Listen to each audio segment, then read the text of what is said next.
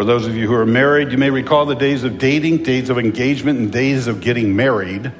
I remember for Mel and I, it was where we were dating, and then we were engaged. We had our separate apartments, and all of a sudden, as marriage came along, when we were planning to get married, we were going to rent our place from the University of North Dakota where we attended. It was a married housing. And their housing was, they were called the Tin Huts. And it sounds just like they are. They've been old Air Force military base huts and a slab of concrete, had a space heater in the middle of the living room, had a little fan on it that unfortunately drew air from outside to blow across this little flame. North Dakota, when it's 30 degrees below zero, it cannot warm that air up. A little two-bedroom apartment, all that we had and everything. It was an interesting thing, though. As we were dating, as we were engaged, we got the place all ready to go. And then we got married. As we got married, we then moved into our tin hut. There's something that when you get married and all of a sudden you move in together and you start dwelling together, that all of a sudden you start seeing that relationship build and grow. But it's not much different than when you're having that first child. That first child comes along, you're so excited and everything, but you go to the hospital. Go to the hospital and that little child is born, and no matter what may happen while you're in the hospital, you're just waiting to what? Take the child home. Because you want to bring that child home to dwell in your home with you, that you can have this loving relationship that you build with your child. Have you ever thought about why God would want to dwell with us? That somehow in the scriptures it identified God wants to dwell with his people. You ever wonder why God would want to do that? What would God's purpose be in dwelling with us? What would he want to accomplish in doing that? Here's what we find out as we look in Exodus chapter 24, starting at verse 15. Now, you may pause and say, aren't we in chapter 34 last week? And you're right. And we're not going to start all over again. But what we're doing is, to understand what we're talking about now is a series on the tabernacle. We got to go back to when the tabernacle was introduced to Moses. And if you recall the storyline, he was up on the mountain. While he was on the mountain, came the golden calf. When he came off the mountain, he broke the tablets. The people were disciplined, and all of a sudden, he's back up on the mountain again to get the tablets again in order to build the tabernacle. So we're going all the way back to the beginning, why God said there was going to be a tabernacle at all. And as he does this, he's going to talk about God dwelling. And the first place we see God dwelling is on Mount Sinai. And here's what we read. Exodus chapter 24, starting at verse 15. Moses went up on the mountain until the cloud covered the mountain. The glory of the Lord dwelt on Mount Sinai. The cloud covered it for 6 days. And on the seventh day, God called to Moses and said, out of the midst of the cloud. And he said, now the appearance of the glory of the Lord was like a devouring fire on the top of the mount in the sight of the people of Israel. And Moses entered the cloud and went up on the mountain. And Moses was on the mountain 40 days and 40 nights. So here's what takes place. Moses goes up on the mountain. 6 days he's there and he's watching. And he sees his cloud there. As the cloud's there, he's aware that somehow God is present. God is dwelling on Mount Sinai. On the seventh day, God speaks and says, I want you to come up into the cloud with me. And now he's going to be face to face with God.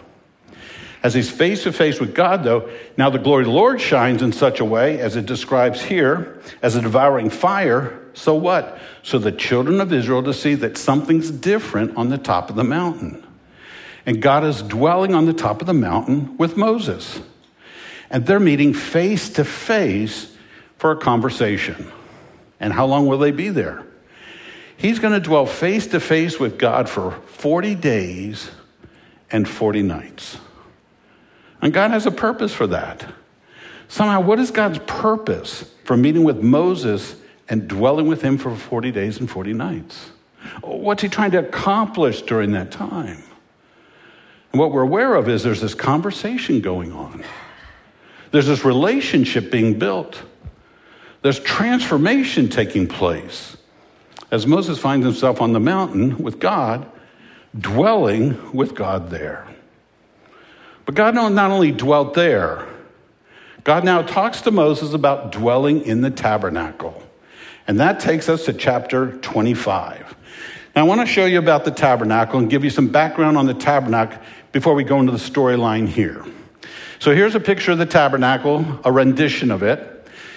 And I want you to see is how it has this curtain all the way to the outside. That's to protect the holy place and the Holy of Holies.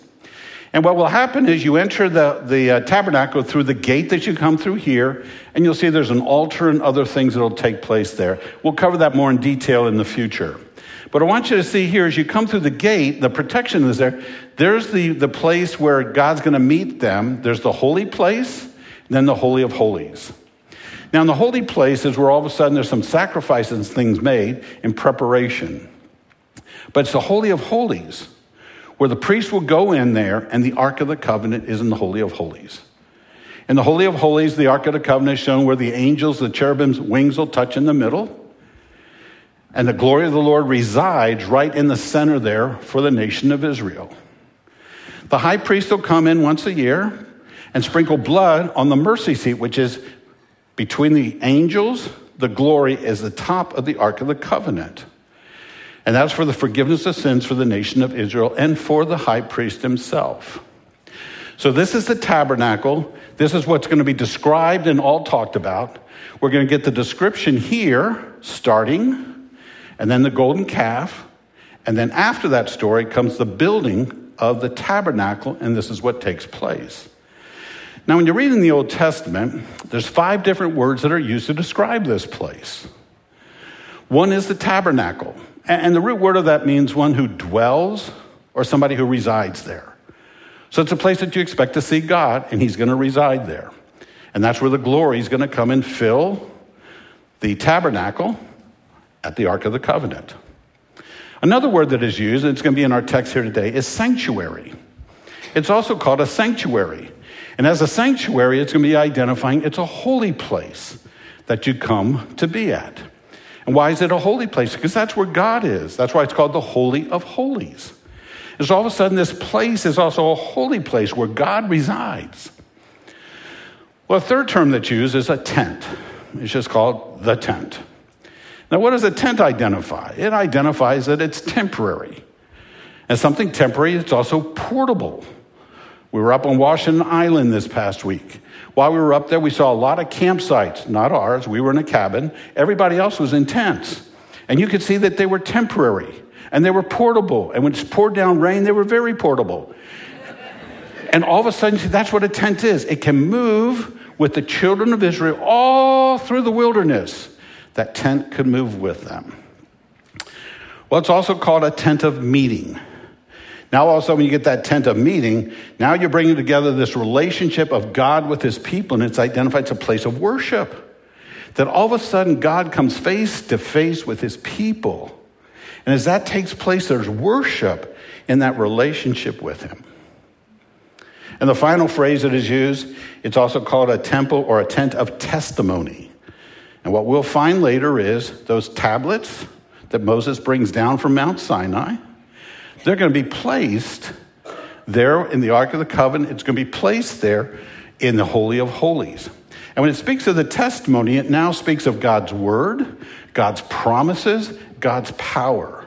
So whenever this place is talked about different words, it's encompassing all this relational components that deals with God and who he is. Now, we don't talk a lot about the tabernacle. We don't study it a lot. But it seems how it's an important part of the Old Testament, especially this book. One commentator I was reading, Victor Hamilton, he made this observation. When it comes to the story of the Exodus, it takes 2 chapters to deal with that. When it comes to the Decalogue, that's the 10 Commandments, 2/3 of a chapter to cover that. To talk about the tabernacle, 13 chapters to talk about the tabernacle. That's 1/3 of the book of Exodus. Therefore, there's telling us there's something important for us to learn and understand about this tabernacle. So important that God spends 13 chapters for us to see what's going on, to understand what is so important about this place, this tabernacle, this place of meeting, this sanctuary, this tent This tent of the testimony. What is so important about this place? And we start pulling that together. We start realizing that it's God who's going to dwell with them. So here's what we read in Exodus 25, starting at verse 1. The Lord said to Moses, "Speak to the people of Israel, that they take for me a contribution from every man whose heart moves him. You shall receive the contribution for me." I'll take that note, folks. When we talk about giving, that somehow God understands that giving is something that is moved from our hearts. New Testament's called being a cheerful giver, not giving grudgingly, but a cheerful giver. And all of a sudden, that giving is something that comes from our hearts when we contribute to the work of God that he wants to do. And he's saying to build this tabernacle, they're going to make a contribution. Verse 3. And this is the contribution that you shall receive from them. There'll be gold, silver, and bronze. Then the blue and purple and scarlet yarns, and fine twined linen, goat's hair, tanned ram skins, goat skins, acacia wood, oil for the lamps, spices for the anointing oil, and for the fragrant incense, onyx stones and stones for setting, for the ephod and for the breastplate. That's what's going to be on Aaron the high priest. He talks about all these pieces. You may be saying, where did they get all this money, these things? Keep in mind, when they left Egypt, they took all the spoils with them. In fact, Egyptians gave them stuff as they left. And they'd accumulated, in a sense, this wealth of these items that they already are in possession of. Also keep in mind, they're designed for the tabernacle. We've already seen what they made a contribution for with a lot of this stuff before, right? For what? A golden calf. Of stuff that was designed to build the tabernacle for God. He continues here in verse 8. And let them make a sanctuary. This is a wonderful phrase. Why? That I may dwell in their midst. Exactly as I show you concerning the pattern of the tabernacle and all its furniture, so you shall make it. And God says there's a reason he made the tabernacle. So that God may dwell in their midst. What's going to take place? If God's in the tabernacle, dwelling in their midst, what is it that's going to take place? And what does that demonstrate for them as a people? Let me give you several things. One, it gives them identification. For God to take his presence and bring it all the way down and place it right there among the people. He's identifying himself as these are my people. And there's identification that takes place. Now, there's a second thing that we find. It identifies there's a relationship. That for God to come down and dwell among his people, it's saying that God desires a relationship with his people. Isn't that true when you think about it? Whenever we find ourselves in relationship with other people, don't we find ourselves dwelling closer, spending more time with them, interacting in many ways? Maybe conversation, maybe activities together, whatever it may be, though, that we come together and dwell together for the purpose of building relationships. And God is saying he wants to meet with his people. And in doing that, he wants to not only identify, you are my people, but he's also he wants to build a relationship with them. There's a third thing he does. He wants to identify, he wants them to worship him. The whole structure of the tabernacle is designed for his people to come in and meet with him. And in meeting with God, it's not just saying you have a conversation. When you meet with God, it's to fall down on your knees and worship him. And he's saying, the reason I want to meet with you face to face, the reason I want to dwell among you, is I want to be a place where you can come and worship me. Oh, you get the same picture in the New Testament. You go to the book of Revelation. When Jesus is identified, what happens? They fall down and worship him. What happens when they see God the Father? They fall down and worship him. And whenever we come into the presence of God, when he dwells among us, he wants us to know this is the place of worship. So it's not just identification. It's not just a place of worship. It's also a place of forgiveness. The design of the tabernacle is as the priests and people would come into the court, there were altars there to make sacrifices. Sometimes thank offerings for the good things God has done in our life. But oftentimes sin offering, an offering for sin, a sacrifice with the shedding of blood to assure you of the forgiveness of your sin. And what a great truth to understand that God forgives us and the need for forgiveness on a daily basis. And that God wants to dwell among us and that we are provided forgiveness for our sins. And the final one is for guidance. You know, there's the testimony that's in there, but there's also keeping in mind how this whole thing works. As God finds himself leading the nation of Israel, as they find themselves wandering in the wilderness, periodically the fire comes up and says it's time to move, and he guides them all through the wilderness of where he wants them to go. So when God meets with his people, his purpose is that he can have this transforming relationship. And he wants to dwell among us to have this transforming relationship. That somehow we, his people, as we come in relationship with him and spend time, we get transformed by spending time with him. And God's anticipation is that we does this so he can build this transforming relationship with him. Now, there's one other thing about the tabernacle that we learn more from the New Testament, but we get a feel for it in the Old Testament. When we come to the New Testament, we're going to find that it takes the tabernacle, and we call this typology. It's where it says in the Old Testament, there's something we see here that becomes a type or reflects something about Jesus Christ here. And the tabernacle gives a lot of sense of who Jesus Christ is. It's through his sacrifice, blood, that there's forgiveness of sin. And we come over here and we find through Christ's death on the cross, his blood that atoned for our sins provides forgiveness of sins. We find over here that there's a veil that separates us from God in the Holy of Holies. We found when Christ died on the cross, that veil was torn down. And it gives a similarity. If you go to the book of Hebrews, the author of Hebrews goes through and he wants to demonstrate a couple things. The first thing he wants to identify that Jesus Christ is greater than any angel or angelic being you've ever thought of. That's first. But the second thing he wants you to know is that Jesus is greater than Moses. And he tells you that.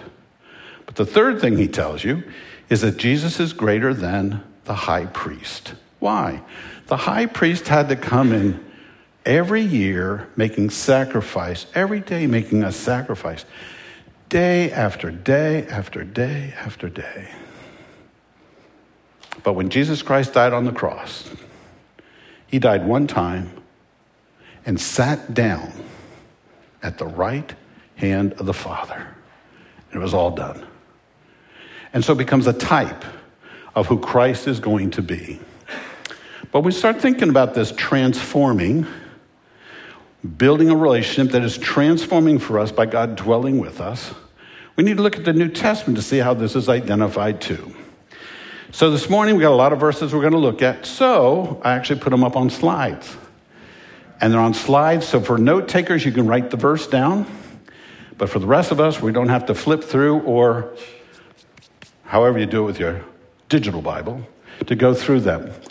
So what we want to look at is the idea of, first of all, if God dwelt with the Israelites in the Old Testament, we want to take a quick look at Jesus dwelling in the New Testament. We find that in John chapter 1, verse 14. So if you want to turn there, you can. But we have it here on screen, and here's what we read. And the Word, that speaks of Jesus Christ, became flesh and dwelt among us. And we have seen his glory. Glory as the only Son from the Father, full of grace and truth. The whole picture here is that Jesus Christ came and dwelt among the disciples and all the people in New Testament times. That word dwelt, some suggest, can also be translated to tabernacle. And so as we have in the Old Testament, there's this tabernacle. Now what we find is Jesus Christ came and he tabernacled. What did he do? He wandered around with his disciples. And with his disciples, he was building a relationship with them. And as we read through the New Testament, we find Jesus Christ constantly building this relationship with his disciples and his followers. And what we find in that at times, they do worship him. We find at times they become identified with him. Hi, they are my disciples, Jesus calls them. We find at times he guides them and directs them and gives them instructions of where to go. We find that Jesus Christ functions in the same way that God in the Old Testament with the Israelites did, of how he functioned in that relationship with them.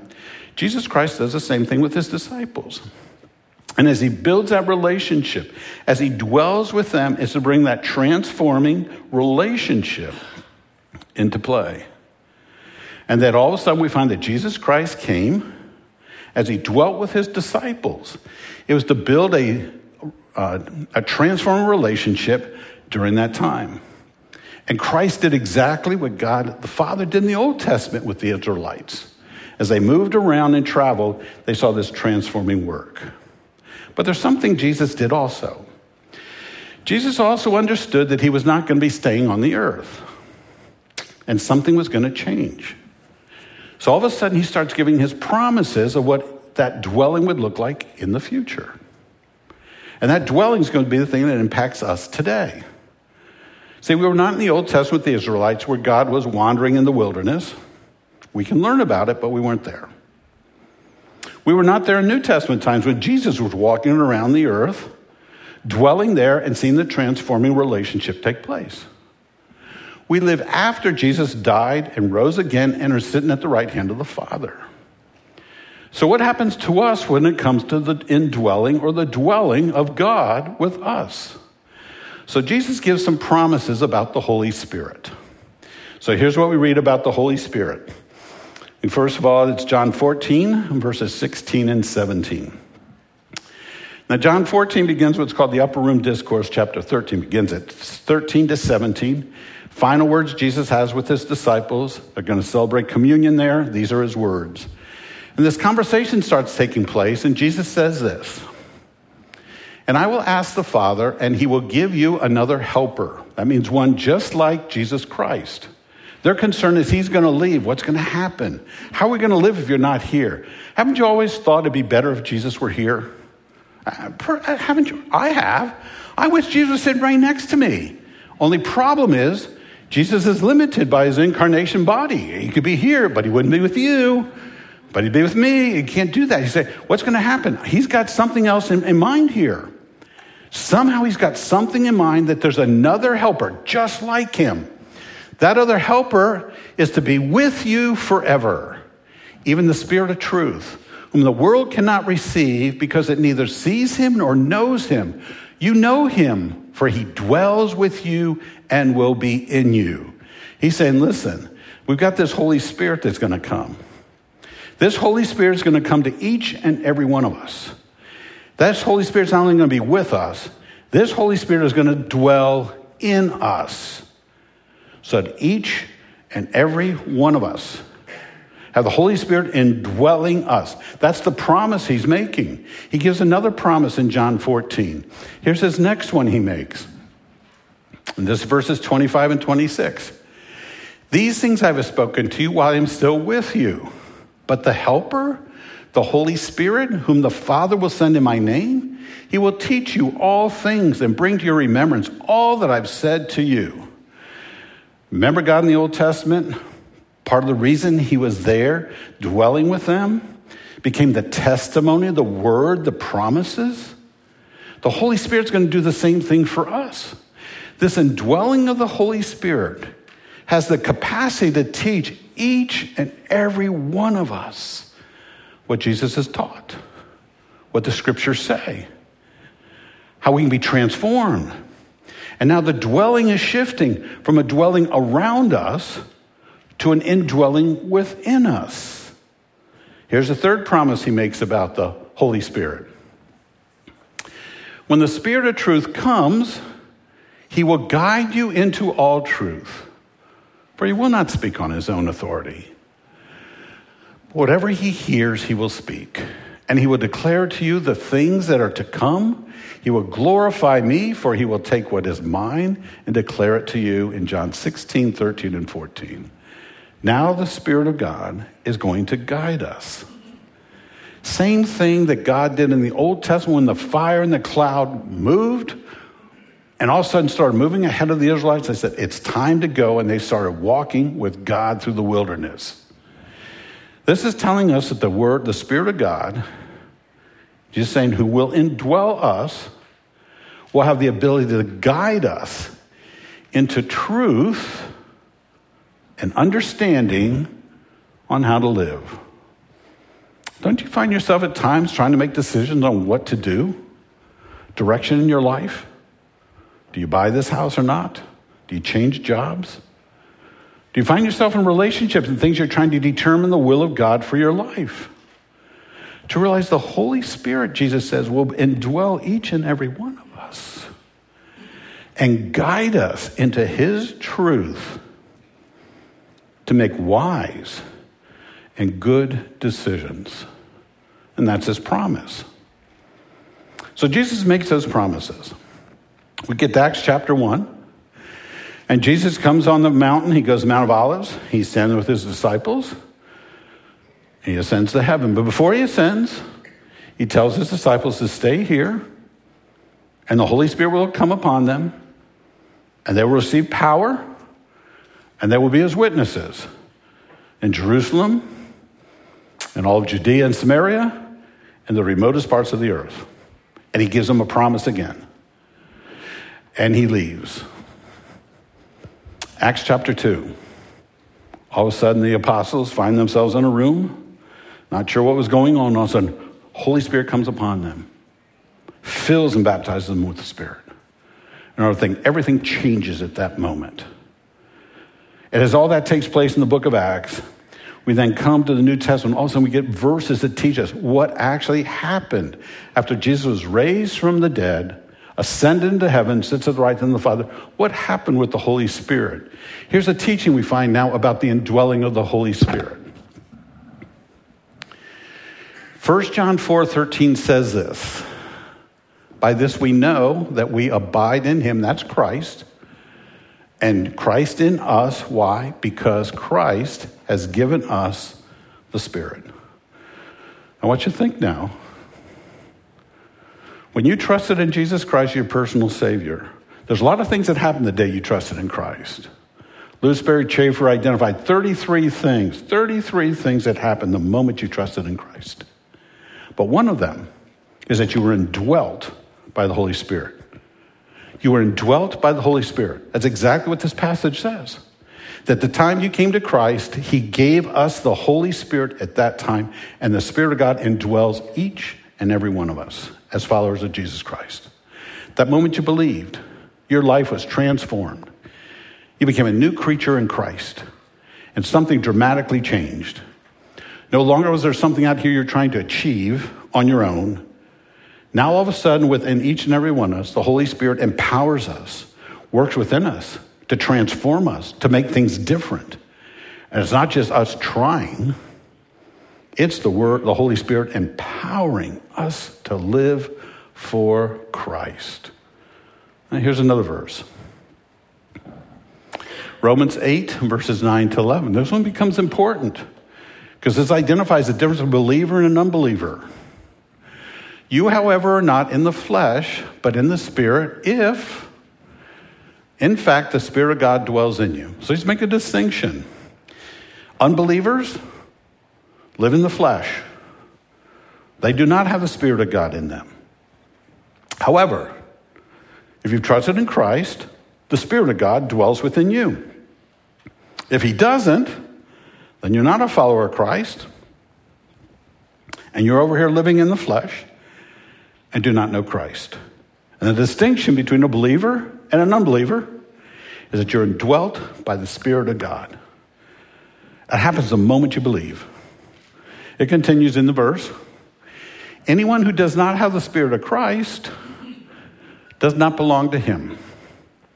But if Christ is in you, although the body is dead because of sin, the Spirit is life because of righteousness. This is telling us each and every believer has the Holy Spirit. It's not something you have to pray for. It's not something you hope happens. It's not some events that are going to take place in the future. This is telling us that if we know Christ, we are indwelt. We have the Holy Spirit right now. And that Spirit is the evidence that you're a follower of Christ. That's your evidence that you've trusted in Christ. That's the evidence you're a new creature in Christ, that life has changed for you and you're something different. Many of us, when we recall our conversion, don't you recall when you go back and look that somehow you saw things started changing in your life? Maybe it's the way you talked.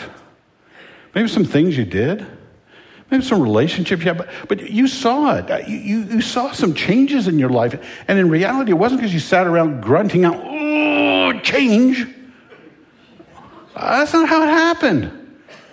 Somehow you were just as surprised. All of a sudden, you weren't swearing like you used to swear. You found some new words in your vocabulary. I didn't know this existed. How did it change? Because you concentrate. Somehow you look back and you go, boy, I was changed. The Spirit started working. He was within me and doing something different because you came to Christ. And other people saw it too. They started seeing changes in your life, not because you were trying, but because the Spirit was working, showing you that you were a child of God, that you were saved by your faith in Christ, and now you're being transformed by the Spirit who dwells within you. Let's look at another verse. Deals with the indwelling. Galatians 4:6-7.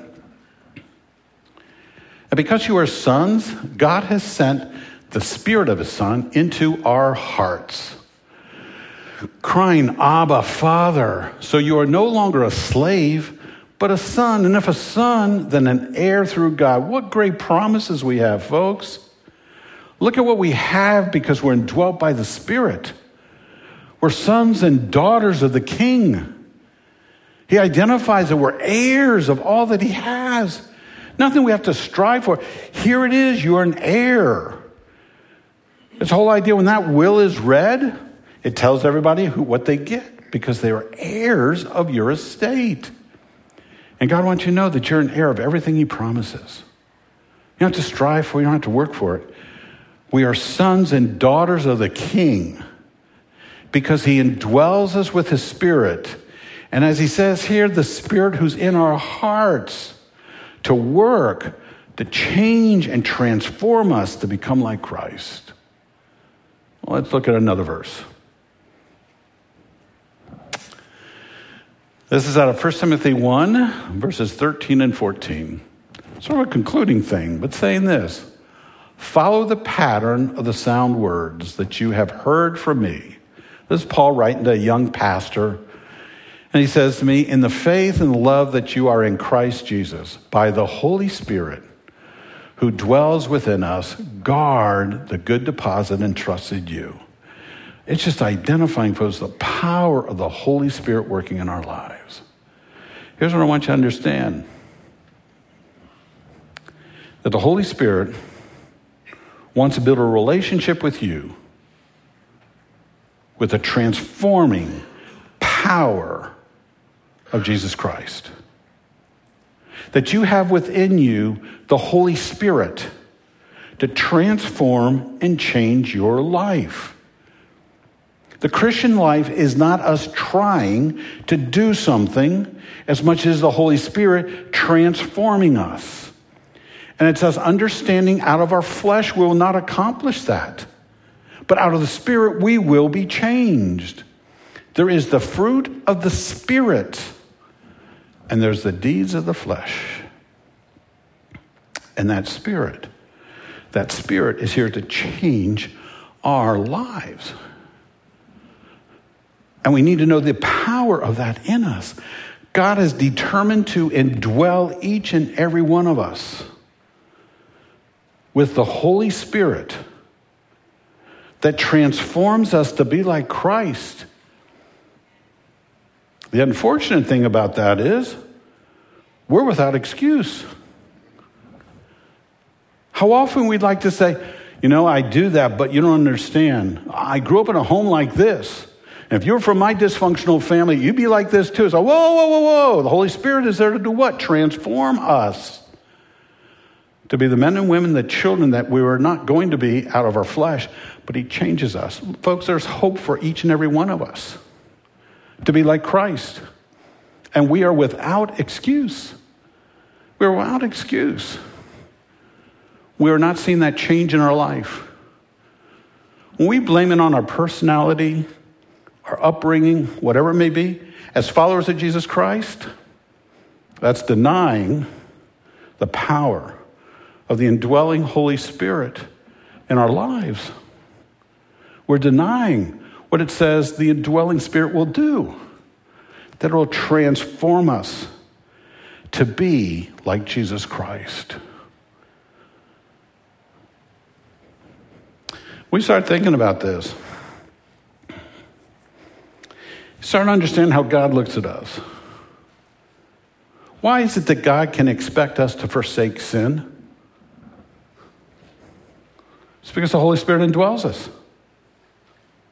I want you to think about the sins that you do. Oh, those reoccurring ones that we all have. We say, I just can't change. Oh, well, God said, wait a second. He expects us to be able to forsake sin. Not because of our power, not because of the way we think, but because of the indwelling work of the Spirit. Why do you think God expects us to live righteously? Why do you think he expects us to do the right thing? Why does he expect us not to lie and cheat? Why does he expect us to be honest? Because we're indwelt by the Holy Spirit. He just expects us to live righteously. Why? Because we're indwelt by the Holy Spirit. Isn't that what the Spirit would do? When God looks at us, why can he expect us to be obedient to his word? I'm not saying it's easy to be obedient,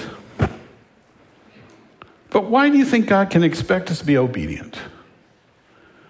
Why do you think he can expect husbands to love their wives as Christ loved the church?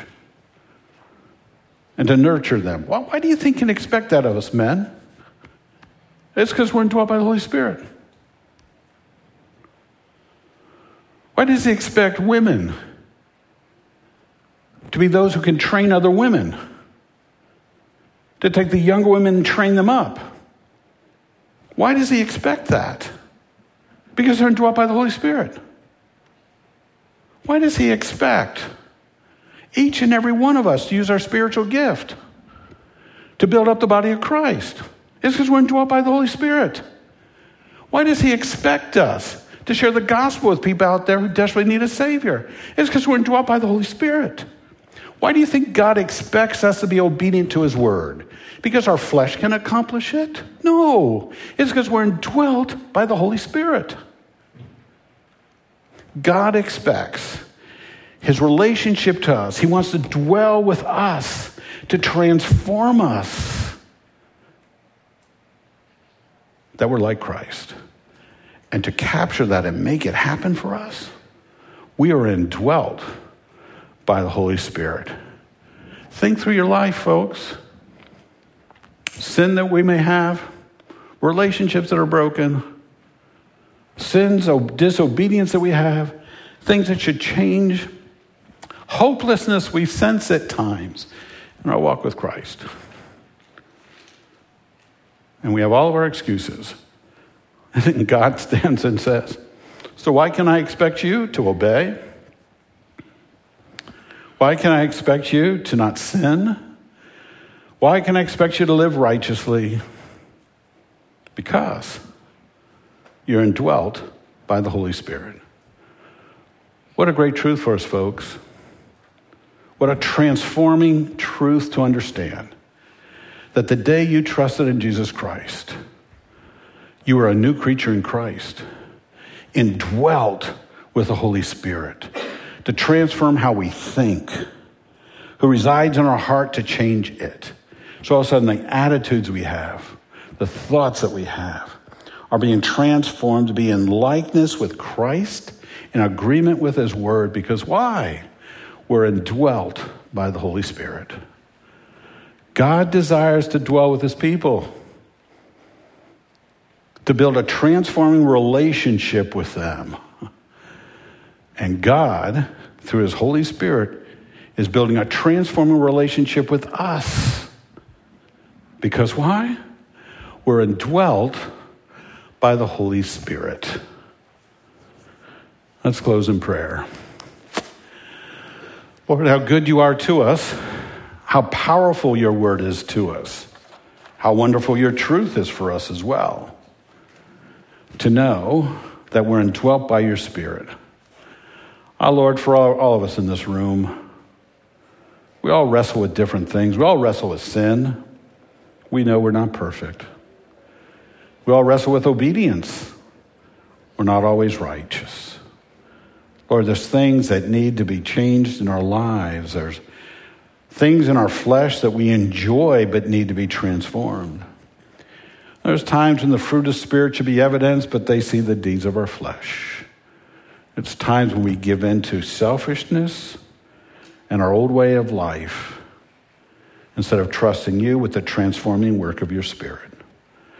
Lord, we give you thanks. We give you great thanks for the indwelling of your Spirit, who has the capacity to conform us, to change us, to transform us, to be like Christ.